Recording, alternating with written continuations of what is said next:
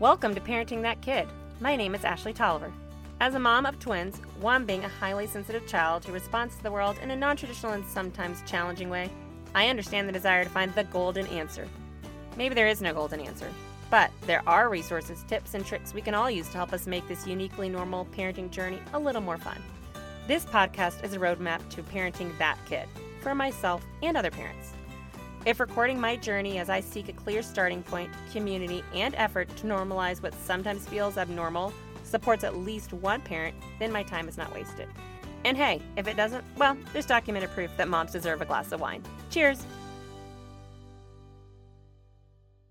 All right. Well, thank you, Beth, for joining me today. I am really excited to have you on a personal note because of my own children, but on a note as a friend to other parents who are trying to figure out how to walk their child through IEP or not walk their child through it. And maybe they don't need it or they don't even know they need it, right? Like as we mentioned, this is a complicated system and it can be super intimidating when you're brand new into learning that your child might need this track.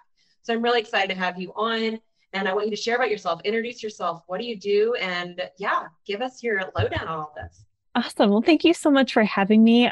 I just love coming on and talking directly to you parents because it's so amazing. And like you said, it's such a complicated system. So to talk about your situation or parents in your particular situation is just so much easier than giving a blanket statement. So examples are really nice. So I'm Beth Liesenfeld. I'm an occupational therapist. I have experience working in the birth to 3 system, as well as in schools, outpatient therapy clinics, and pushing into homes for even school-age kids to work on home goals as well. So I started, in early intervention, and then I transitioned into schools later. I always knew I wanted to be in schools. I really love working in the schools.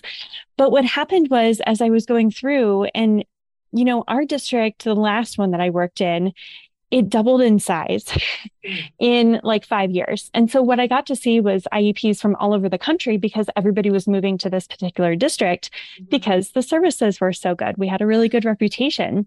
And even IEPs from neighboring districts were so different than ours. What I also saw, and there was one particular week where I was sitting in 7 IEP meetings that week, because I was in about 80 per year when I was working in the schools. And I was in like my 4th one that week. And it was with mostly the same case managers, the same team.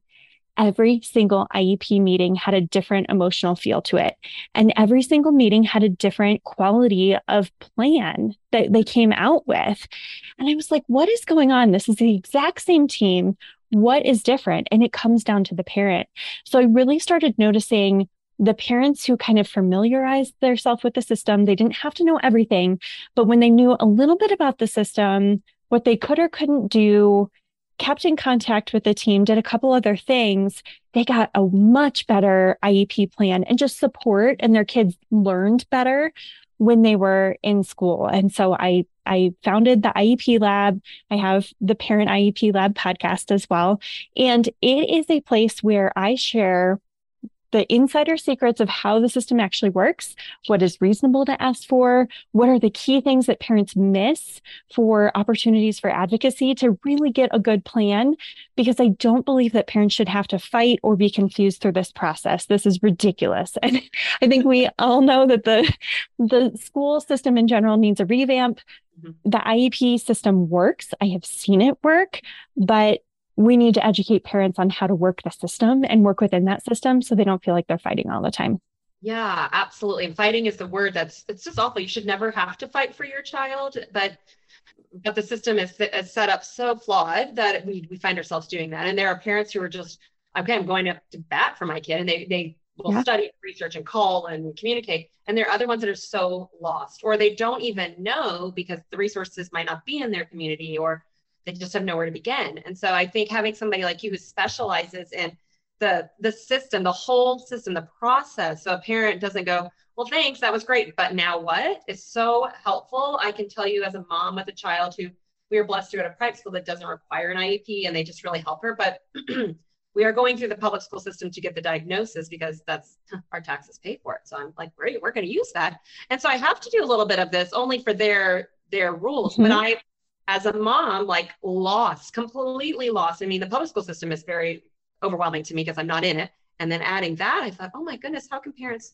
do this if they don't feel like they're the type of parent that can go and figure it out. So I really thank you for having created something that walks parents through, like holds their hands, because sometimes it's really intimidating and it's already, you're already struggling in the world because your child needs you to have needs an IEP, right? You've Yes. got the other stuff that you're struggling with. You don't need Yes. to be hard. So Absolutely. can I ask you, if you were meeting with somebody for the very first time and all they said was, I know my child needs help. That was it. They didn't know where to start, what to do, who to contact. What would be your first tip, advice? Because I think that's where parents start. Where do I go? I just know my child needs help. Yeah. So I think really a parent having a list of the specific challenges that you think they're having is exactly the place to start. Because before you reach out to anybody else, they're going to say, well, what are you concerned with? Yeah. And that is the number one place for parents to get overwhelmed from the get-go. And you already think, oh my gosh, I don't know anything. But you do know your kid and you do know what you're hearing back from the school, right? You have some sort of indication of what's going on because either teachers are mentioning something to you, principals are mentioning something to you, or your kid is coming home like upset or not okay, or they're melting down or something. So I would encourage parents to really just like find 10 minutes of calm if you can, and just list down what your concerns are or what you're seeing. What are you concerned about? Okay. And then you can start to reach out to the school. You can say, okay, like these are my concerns, and outline that. Yeah. I would suggest, it depends on the situation, of course, but your principal is a really good place to start as far as, hey, they're not doing okay, or hey, these are the list of my concerns. Where can we go from here? The two tracks to get either accommodations, which is a 504, and accommodations are ways to change the environment or their learning or how the learning is presented, like just changes in kind of the presentation of things, extra breaks, things like that. That's a 504. And then an IEP adds that layer of services. So you're saying in an IEP that they actually have a disability, it's interfering with learning. We need to get not only those accommodations because those are included, but we need an extra layer of services. We need to track goals as well. So that's a very, very big overview of those two things. But you kind of have to familiar yourself with like what is possible. The school might from then say, oh, okay, I see these concerns. They might say, hey, we need to go ahead and evaluate for an IEP. Or they might say, hey, let's try a couple things and maybe put them into a system where they get a little bit of extra supports. Sometimes that's called MTSS. Sometimes it's called RTI. And so that's like, normally it's even either the teacher brings up concerns or the parent does, and then they just kind of problem solve it. Like, hey, if we do this, does this help? Hey, if we give a little bit of support here, does this help? And so it's not like a legally protected plan, but it might be helpful for you to start there and just say, okay, like, can we do the minimum? Can we just give them this little bump of support over here? And does that fix it? Right? Instead of getting this like huge system and getting all into this very confusing, system and just going overboard, like maybe you feel like you can start small and that's okay. Okay. Right. And that's okay. Absolutely. Yeah. One step at a time for sure. Yes. And if that doesn't work, there's always room for growth. Mm-hmm. Wow. Okay. That's wonderful. So if that doesn't work, right? They've tried the one step, maybe it's extra time or, I don't know. Every child is very different. Sure. Yes. But if that doesn't work and it's time to come up with plan B or the next step, do you support in that? And then how does that look for a parent? Is this a team effort now with everybody in school? Is this the parent contacting a doctor over here and a specialist over here? And how does that all look? Because that can feel overwhelming what's the next big thing? Yeah. I mean, again, it depends on how serious you think this issue is. And I think we discount parents' intuition in, hey, is this a little problem? Is this like, man, we need support now. We're having trouble at home. We're having trouble at school. We're having trouble everywhere. And I don't know what to do to support them. Then you can go as extensive as you want and bring in doctors and bring in outside evaluations. But I would say after that, if you really want them evaluated, which is just them going through a bunch of testing to investigate what is kind of the areas of concern and the strengths as well. And does this warrant like a disability and services, or does it warrant some extra supports in some other way? So the way that a parent can initiate that evaluation process Mhm. is in writing is best, because this is a legal process. And that's why it's so confusing. And that's why there's so many acronyms and huge words, because it's a legal process. Yeah. But the next step is to, in writing, request an evaluation for special education. And that typically goes to the principal, and it typically goes to the special education teacher. If you don't know who those people are, they're probably listed on your district's website, right? Or you can go in, the secretary of the school is a wealth of information. They're so helpful. You can ask for their email addresses from there. Oh, hey, who should I send this to? They might even know. And I would send that in. Okay. Now, the tricky thing is that the school doesn't have to give you that evaluation. Wow. They have 10 days to respond. That's typical. I shouldn't say that across the board, but typically they have 10 days to respond. And they can say, no, we don't think that the challenges are enough to warrant an evaluation.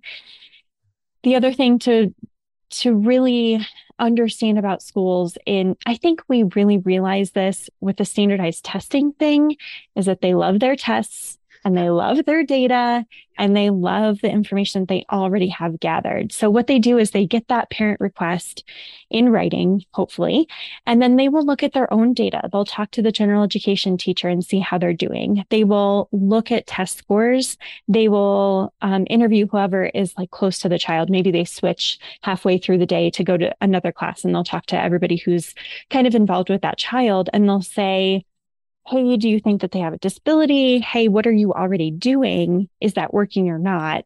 And they will determine if they want to go ahead and evaluate for special education. So you as a parent do not get the right to just say, I want my child evaluated, and therefore they are. The Yes. school also has to agree that that is where you're at now. Yes. Yeah. So you do have the right to request. Right. And you should request if you feel like that's warranted. But yeah, they don't have to. I would say most of the time they do. There are some districts that are, really against evaluating, and they just get those requests all the time. And so they really look at it to make sure that it's warranted. But I would say most of the time they're saying, oh, yeah, this child has been struggling for a while. Let's go ahead and evaluate. Or if they're denying it, you can kind of go up the chain of command, which is typically the special education coordinator or director is over them.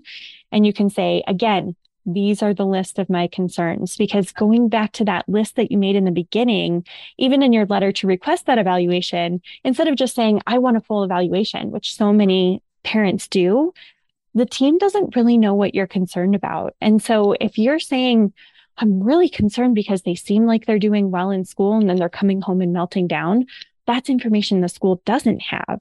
Right. So they need to investigate what's happening. So again, go back to your list of concerns, put that in your letter to request evaluation. And then if you're getting some pushback, go up the ladder, and at each advocacy, opportunity that you have, go back to that list of challenges, because the worst thing is just to say, like, I'm a concerned parent, I have these rights, but not be able to back it up and really say, hey, they're struggling in this way. Because the more you pull your child into the center of those conversations, the further you're going to get.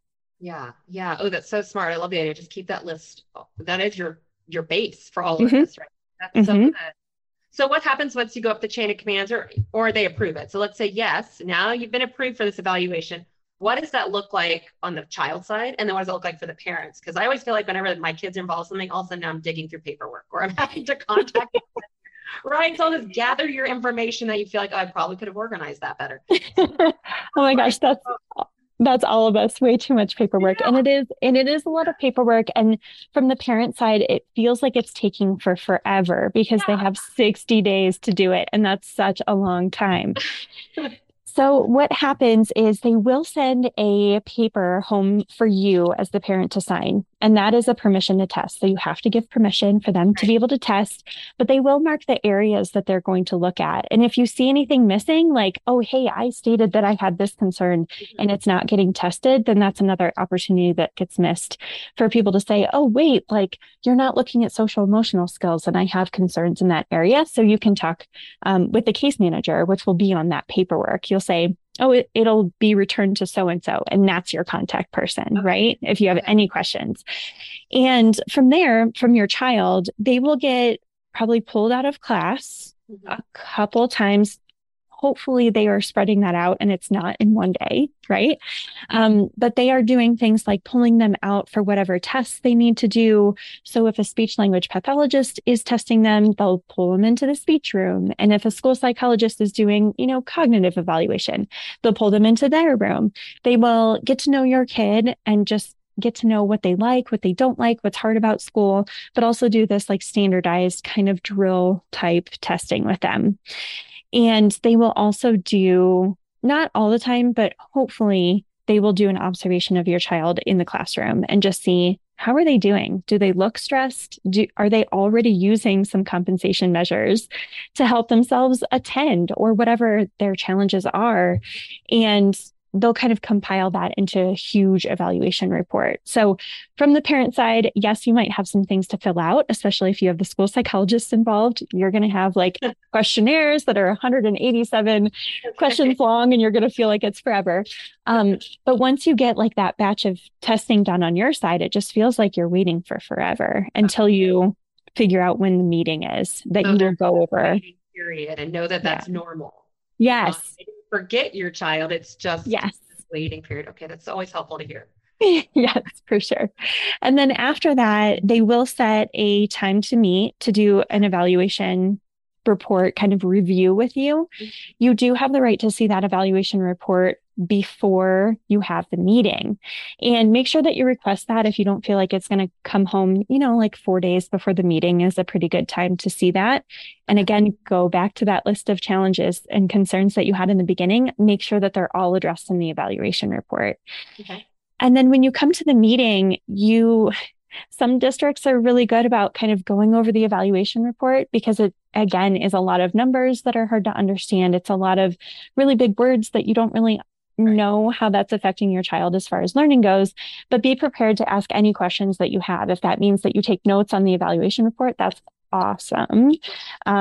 But I find that a lot of parents are just overwhelmed at this system and be like, I didn't even try to read it because it's so overwhelming. Okay. Try to at least look at it to know what's in there so that when you meet with them, you can ask any questions that do come up. And it's okay if you don't have any too. And then they'll go through the checklist of eligibility. So these are there's 13 categories of eligibility set out by federal law. Okay. Each state has different requirements for what it takes for a child to qualify for services under that. So, like I'm in Colorado, state of Colorado actually has the checklist up online. It's awesome. So if you know your kid has, maybe an outside diagnosis of ADHD already, you can go on Colorado's website and say, oh, okay, like ADHD most of the time follows under other health impairment or OHI category. And you can pull up that checklist and see what are they looking for. And you can kind of like familiarize yourself with it, even if you don't fully understand it. And you can be like, oh, okay, this is what they're going to talk about. For some parents, they don't even know what category they might qualify under. So that's kind of hard. But I mean, there are resources out there to say like, oh, I think my kid has autism, like what would they qualify under? Like you can look for those resources. And I feel like you can have a good idea of what they're going to qualify under or what they're going to be considered. Yeah. And then at that meeting, they'll go through that checklist with you for eligibility. And at the end of that checklist, they either qualify or they don't qualify. And so if they don't qualify, then you might get hey, they might benefit from accommodations through a 504 instead of the services. And they might direct you to another person who manages the 504s, or they might say, nope, they're not eligible. We also don't think a 504 is really appropriate, or sometimes they won't even mention it. So even your listeners who are listening to this podcast are going to know about a 504 and say, oh, if they aren't eligible for an IEP, how about a 504? Yeah. And that's an opportunity to advocate there for some level of support there. And then if they do qualify, then you get into the IEP process after that. Okay. Wow. That's so detailed. Thank you for sharing all that because that really lays out step by step on how to get all this rolling. Do you have to bring a diagnosis, or I should say, if you have one, is it best to bring the diagnosis from your pediatrician, the psychologist, whoever your child might have seen out of school? Yeah, it's super helpful for anything that you have. So if you don't even have to have a diagnosis to be an outpatient speech therapy or OT, and you can bring in, a letter, or maybe they have a summary of their notes. Maybe you have a diagnosis. Yeah, it's super, super helpful. And I feel like that weighs it a little bit more to, oh, okay, they're getting outside services for this. They're struggling in the home environment. They might need it here too. Right.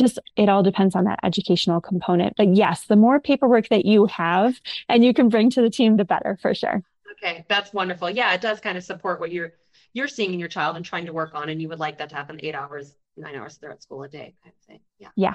So what happens then now that your child is qualified and support is needed? What happens then? How do they figure out exactly what your child might need, and how does that get in place so that your kid can experience the benefits of that? Absolutely. So it all goes back to that evaluation report, because there will be a summary at the bottom of that that says, they're struggling in this area, right? So the eligibility category oftentimes doesn't even matter. It just matters if they qualify or not, Okay. to be honest. But that evaluation report is really the source of information to build the IEP. So if I can just go through the four main sections of the IEP real fast, there are many sections in the IEP, but these are the main four. So the first one is the present levels of function. And that is where a lot of teams will take the evaluation report summary, just copy and paste it and put it into the present levels, because that is their strengths. That is their challenges. That is how they're looking in the classroom. So that observation data, right? You have to have, and this is why I say when that evaluation report comes home, make sure that your list of what you're advocating for, or the challenges that you're seeing, is in that evaluation report, because that gets copied and pasted into the IEP. And if those, say they're really struggling with social emotional skills, or they're melting down, if that isn't in the present level section of that IEP, there's no way that they're going to write a goal for it. It has to start at the top. It's like a funnel. You want all of the information possible to go in the top, in the large part of the funnel, so that it can be pulled down into goals, accommodations, and services later. So just make sure when you read the present levels, it should read like somebody could pick up that IEP and know your kid, right? Which happens. Special education teachers leave, general education teachers are different. You want it to look like your kid. And I think so many people just kind of trust the people that they're working with, because they might have an amazing team. And then when those people leave, you're like, wait, they need this, but it's not in writing. So again, legal process, writing. The next really important section is the goal areas.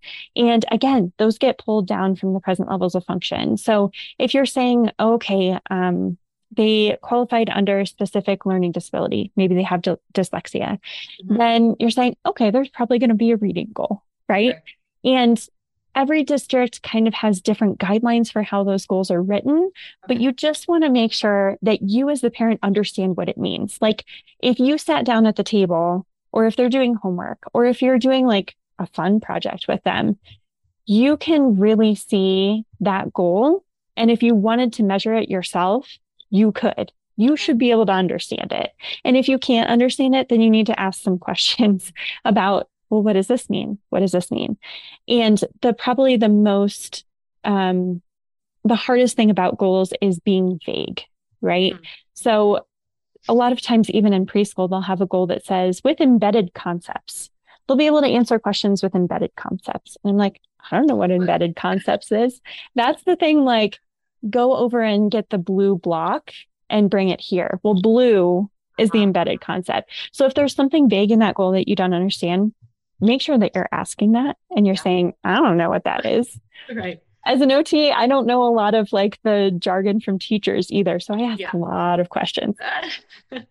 The next part is accommodations. And we talked about these a little bit. These are the ways that learning can be presented to your child differently. These are things like they can take tests in a small group setting, or maybe they have tests read to them, or maybe they get extra movement breaks. And this is really hard for parents because it's endless. You can ask for anything on here pretty much. And So it's hard for parents to really say, okay, my kid has ADHD. What accommodations should I ask for? Yeah. Every kid with ADHD is so different. Like, how do you know? But Yeah. you know the things that you already give your child when you're at home, right? When you're teaching them something else, what do you do? Do you repeat it a lot of times?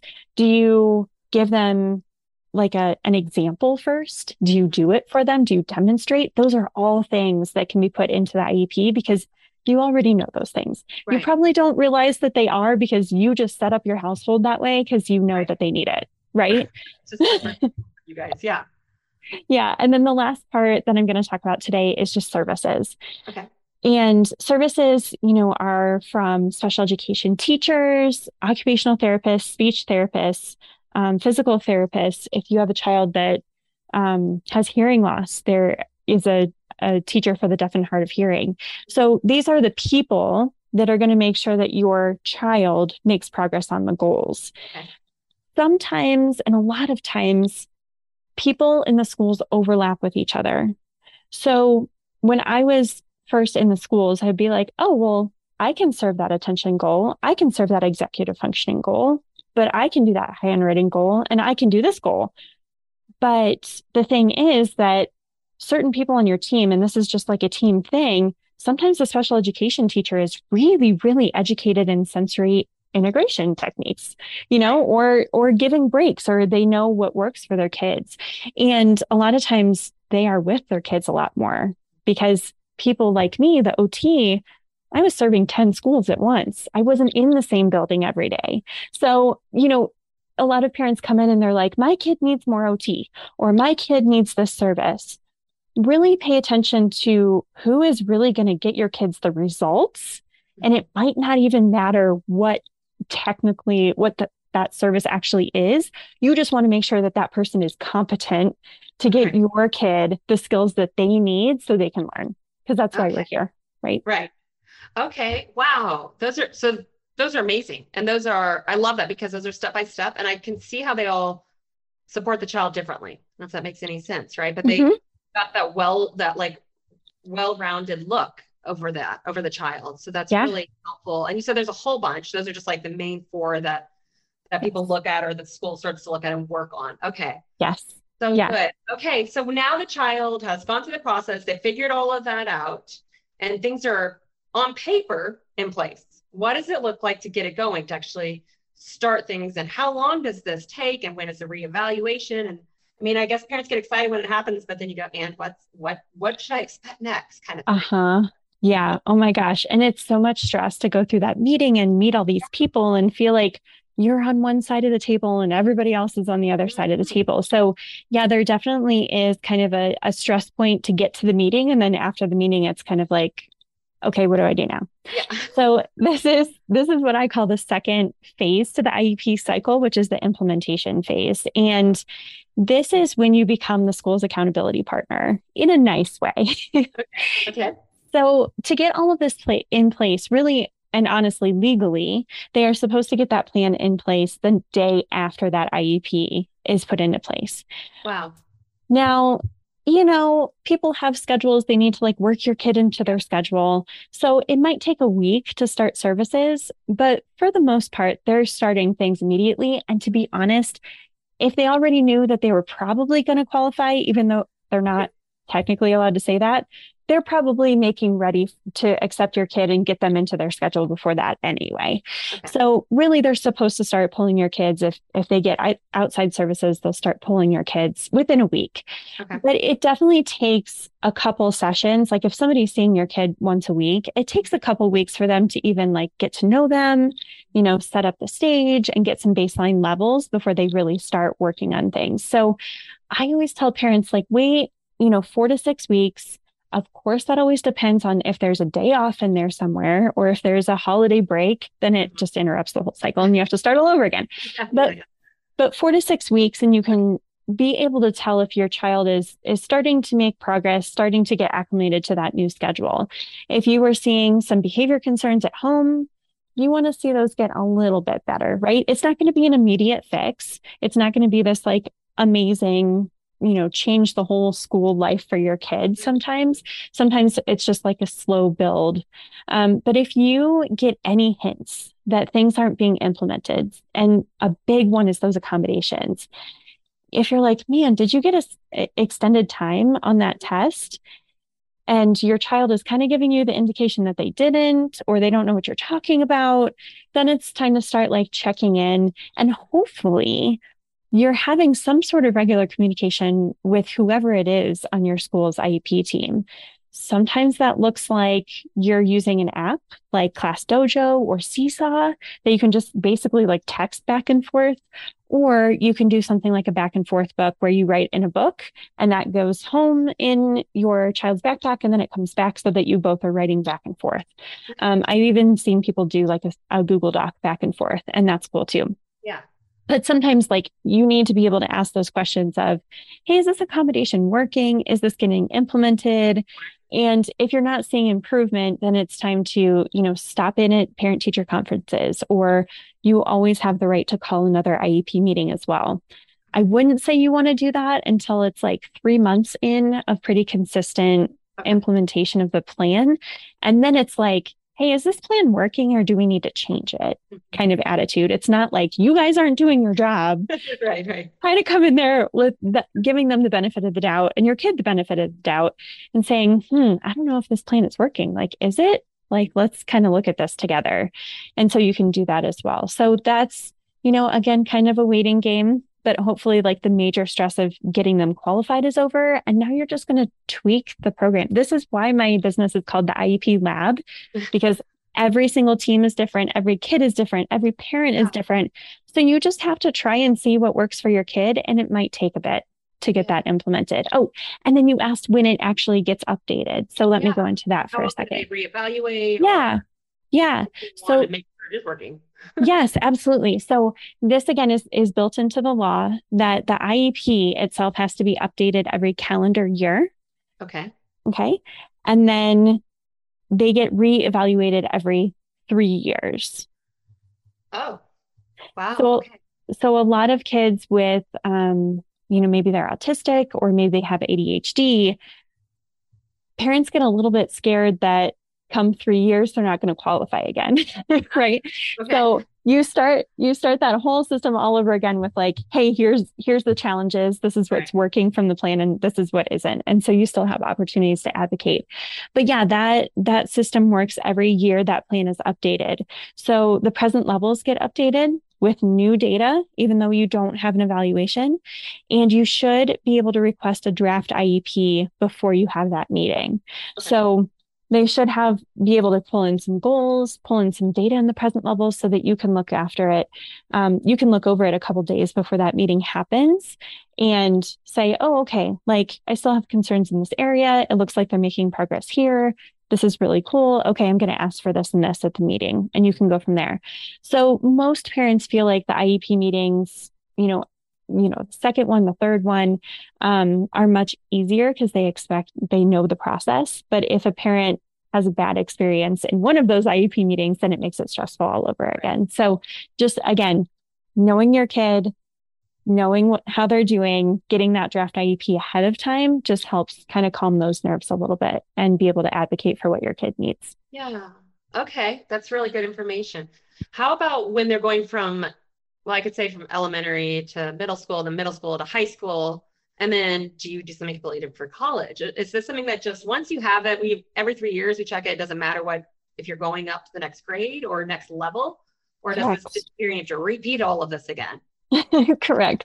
So every 3 years, it doesn't really matter. So, somebody could come into the process from the birth to 3 process. Right. And so they're getting reevaluated at 3 and then at 6 and then 9. But if you have a kid that, didn't really start to have learning challenges until later, then they might have gotten an IEP at 10. So then they have, reevaluation at 10, 13, 16, So no, it doesn't really matter as far as eligibility criteria when you move up, but it does really change a lot when you go from elementary school into middle school, because middle schools are typically you're changing classes.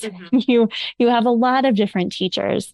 All of a sudden you need to think about, well, what does my school even offer? Because sometimes they have like a co-taught class, which is pretty cool, where a special education teacher and a general education teacher share the classroom together. Okay. Sometimes they pull them into like a totally separate classroom. So that is like a new set of challenges to go through that transition from elementary to middle, I feel like is the biggest one because you have that relationship with your general education teacher and you know who that person is and you have really good contact with them and they're with them all day. And then you go to, wow, okay, they're expected to have all these skills, to know where they're going, to have time management, to know what their homework is. Like it's a lot. So they actually might need more executive functioning support in that transition, right? Okay. Yeah, Yeah. Yeah. I can see that. Right. Everything shifts there. But then high school does feel very similar. You're still moving class to class and maybe exactly. but it is similar flow kind of Yeah, thing.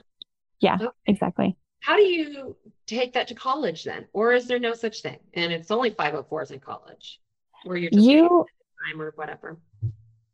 I think that really depends on the college. Okay. There are counselors that intake that IEP, and it's really cool actually that you get to have a lot of input, especially in those high school years, to Mhm. really figure out what is working for them and what isn't, right?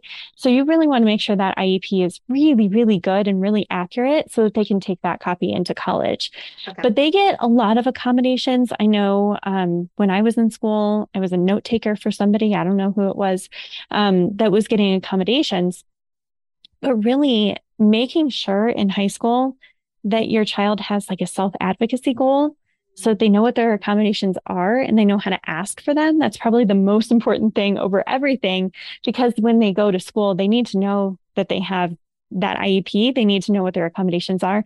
They need to be able to ask because college professors assume that you're going to ask them Right. if you need anything. They're not going Right. to hold your hand really. And they're not waiting So, for your mother to call and ask and tell them yeah, yeah. your time. Yep. And I know that there's special programs too. Like in Colorado, we have a really cool goal program. So it's even with people with intellectual disabilities that they come to college and do a couple years and they're prepared for a career after that. So I do think that they bring in the IEP. Whether they get services or not, that's kind of out of my realm of expertise. I don't know that, but it's a good thing to ask Yeah. when you're starting to tour colleges and starting to research, like, do they have these services baked in to the Yeah. curriculum? Do they have them available? Because I know that some colleges do. Okay. Okay. Mhm.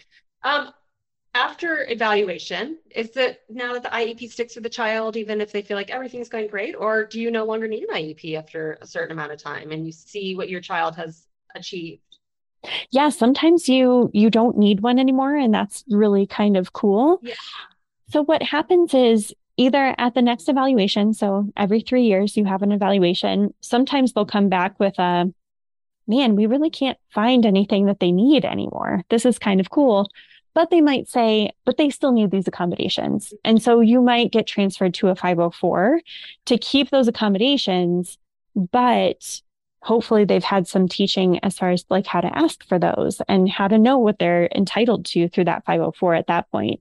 So yeah, sometimes they age out. And then sometimes you'll have, especially if your child is on qualified through speech and language impairment and they're only getting speech, a Mhm. lot of times they will age out from that. So if they're not really having any like true learning disability, it doesn't turn into a reading disability or anything like that. A lot of times there will come a point where they're like, yeah, when I pull them from general education, because that's always a cost, right, to have services, when I'm pulling them from class and sitting, I'm not really knowing what I'm doing for them anymore. And that's actually a good thing. Yeah. That's just showing everybody that they don't need those services Right. anymore. That's And what so you they, want to hear. yeah, exactly. So they might ask to reevaluate a little bit early, like maybe it's after 2 years, Okay. and they might say, yeah, I just, they're doing well. And you'll have a new set of scores to look over before that decision is made too. Okay. Okay, Mhm. wonderful. So can you share about exactly what your role is, what you do, how you support family? I mean, you did a lovely job sharing the process. Thank you so much. It's way more clear in my head now. So Good. I as a parent, thank you for that. But can you share how you support and what you specifically do with the IEP? Absolutely. Absolutely. So I provide really low cost or no cost resources for parents to understand the process because that's step one. I feel like this is the biggest step and this is what I'm here to do. So I have a couple resources actually. I have the podcast, which I mentioned, which is the Parent IEP Lab podcast, and I have guests on and I do solo shows to kind of explain some things as well. And I also have a summit coming up. So I have a virtual summit, and that is the Parent IEP Advocacy Summit that's coming up September 22nd to 25th, but you can access it afterwards as well.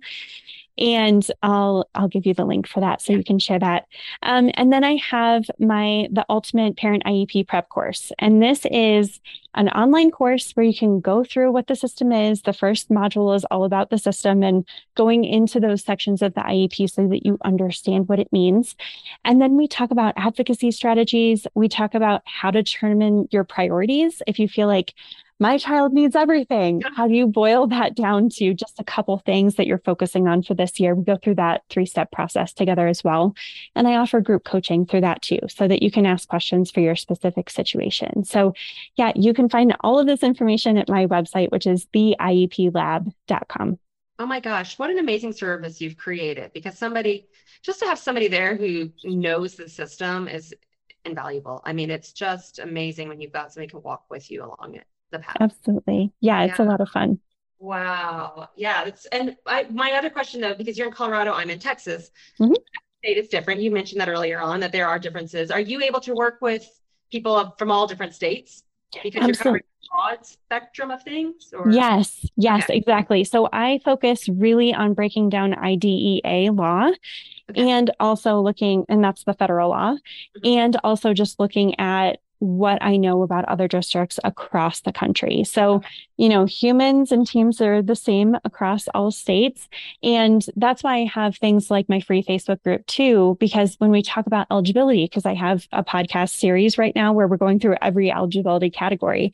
And it's like, okay, come into the free Facebook group so that we can get you your state's eligibility criteria, or we can connect you with another parent who's in your same state so we can talk about that. So I am the broadest resource to come to, and then I connect you with all sorts of different things in your own state as well. Perfect. That's perfect. What's your free group called? It is just called the Parent IEP Advocacy Insiders. Okay, perfect. Okay. Parent IEP Lab Insiders. Yeah. Okay. I can give you that link too. Yeah. Yeah, absolutely. Please do, because I think that's such a great resource as well. Okay. Meeting somebody in your state who said, oh, I've been there, done that, or that was tricky for us, and here's how I got around, or whatever. That's so good. Mm-hmm. Wow. Oh my gosh, Beth, you have so much information. Thank you. Oh my gosh, you clarified it for me, even just talking about the IEP versus 504, how they don't always go hand in hand, although they do, but you don't necessarily need to have both. I think parents assume if you've got one, you're going to have the other, and you're taking half of two things. And so it's really nice to know that, yes, but no, that's not for every child. And you have to obviously know your child, and each child is different. So that's really helpful. Absolutely. Yeah. The only time that I've seen somebody have a 504 and an IEP is they had diabetes. So they had accommodations in the 504 for the diabetes. Yeah. But they didn't really feel like diabetes was the thing that was keeping her from learning. Right. So she had an IEP that was focusing on her learning issues. Or her learning challenges. And then she had a 504 for all the things she needed for her diabetes. Otherwise, if it's the same set of challenges, you can just have an IEP, and that's all inclusive, and it includes those accommodations as well. Okay. That's a great explanation right there, because that makes logical sense that one's medical and you need to work with that throughout the day. And that's nothing to do with your learning ability. It's just working through that. Yep. Okay.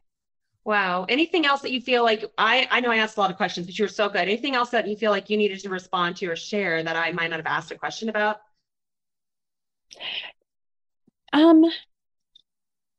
Did you want some action steps? For if people are in the waiting? Okay. I was going to ask you beforehand. I was asking for some tools and resources, and then some steps for people to do right now. Okay. So yeah, let's get there. Okay. Awesome. So I think if you are kind of starting at the beginning and you're just seeing your child struggle and you've just started noticing some things, I think the first thing to do is just develop a relationship with the person, whether that's the general education teacher, whoever is seeing them the most during school. Developing a relationship looks like you're checking in, you're sending them an email, you're saying, hey, I've noticed that they're starting to struggle. Have you noticed this too? And just kind of opening that dialogue with that person so that they start noticing things about your kid and they might be more apt to try some things to help them in the meantime. If you're kind of waiting for an evaluation to start, or if you haven't even gotten there yet, this person now has your kid on their radar, and that's a good thing, right? Yeah. The second thing is to ask for a communication strategy. So if you feel like you don't have a teacher who communicates with you well, then you can ask them, hey, I'm really wanting some more information. I'm kind of struggling with really knowing what's happening in the classroom. Can we, like, what do you like to communicate? Do you like email? Do you want me to pop in when I pick up? Kind of ask them what their preferred communication strategy is, and you can try your best, if you can, to accommodate that into your schedule so that you can get some more information from the school as well. Okay. Um, the other thing is just ask what you can do at home. A lot of teachers are so accommodating and so amazing that if you ask them, oh man, I really would like to help them. Is there anything I can do at home? They will tell you and they will be very grateful and they will know that you're involved and you're paying attention. So just asking about what strategies they're using. Sometimes they're not even noticing what they're doing for your kid until you ask, and then they think about it and they're like, oh yeah, we're doing this in class and that really seems to help. It might take a couple days, but sometimes they can tell you what to do at home to help too. And then the last one is just, if you mentioned an outside evaluation, and if you want to explore that, you absolutely can. So school psychologists do kind of learning evaluations. And of course, you can get a medical evaluation by going to a doctor. If you need to be referred to more of a behavioral pediatrician that does more diagnosing and things, you might need to do that too. Just know that a lot of outside psychologists that do that diagnosing, they have a really long waiting list. So if you're feeling like you want to explore that and you want an outside diagnosis, that connects you to a lot of resources outside of school as well. That has a lot of benefits to it. Then just know that you can explore that. And a lot of times they have a really long waiting list. So sometimes your pediatrician can help, if you're looking for an ADHD diagnosis or exploring if that's really what's a barrier to your kids learning. A lot of times they can do that, or they can refer you to kind of a developmental pediatrician as well to help. So if you're feeling like that's the route you want to eventually go, sometimes their waiting lists are like a year long. So definitely get on that list if you can. At the same time as the school evaluating your child, because why wait to get the service? You can do it at the same time, but you definitely want to let the school know that you're doing it at the same time, because if the school is doing some of the same tests that the outside person is doing, then those scores aren't valid anymore because they don't know which one went first. And then your kid is going through the same thing twice, which nobody wants to make their kid do as well. And then, if you have some checklists that you're doing as the parent, then you don't have to do those twice. So you can get on the list and you can do them at the same time. Just let the school know and let the outside evaluator know that you're going through those processes at the same time. And then you can just share information between the two, and it makes it a lot easier for everybody. Yeah. Right. That makes sense. Sense. Wonderful. Well, this was great, Beth. Thank you. Thank you. I'm going to link all of this because you had websites and you have your summit. Do you have a link yet created for that summit so that when this airs, people can start signing Absolutely. up? Yeah, you can go to the ieplab.com/summit, and that will be up by the time this airs, but I can send you that too. Okay. Yay. So yeah, all of this will be in there because I think this is super helpful. And I love the idea that you have a support Facebook group for people to reach out to other people who might also be going through the same path, or people who feel like experts because they've gone through it and like, oh, we've been there, done that. Yes. Yes. Have that mom or that dad, like, oh, thank goodness somebody else. Yes. Yeah. I really find when parents get into, if their kid had an IEP from the beginning, when they get into middle school after that transition, they feel like they got it. So it's like, it takes about 5 years to feel like you really have a good thing going. And then, it depends on the district and the situation if they're having more issues or not. But most of the time, middle school parents don't really need me anymore. But we do have a couple in the group that are like, hey, did you know about this resource? And I'm like, I didn't even know about that resource. So it's so nice to have them there. Yeah. Well, that's also nice to know that that people feel confident by that point, that they don't need that handheld anymore, and which is lovely at the beginning, but the system flushes itself out to where it feels more Mhm. comfortable for you. So that's really good that you're not going to Yeah. feel tension the entire time your child's on this track.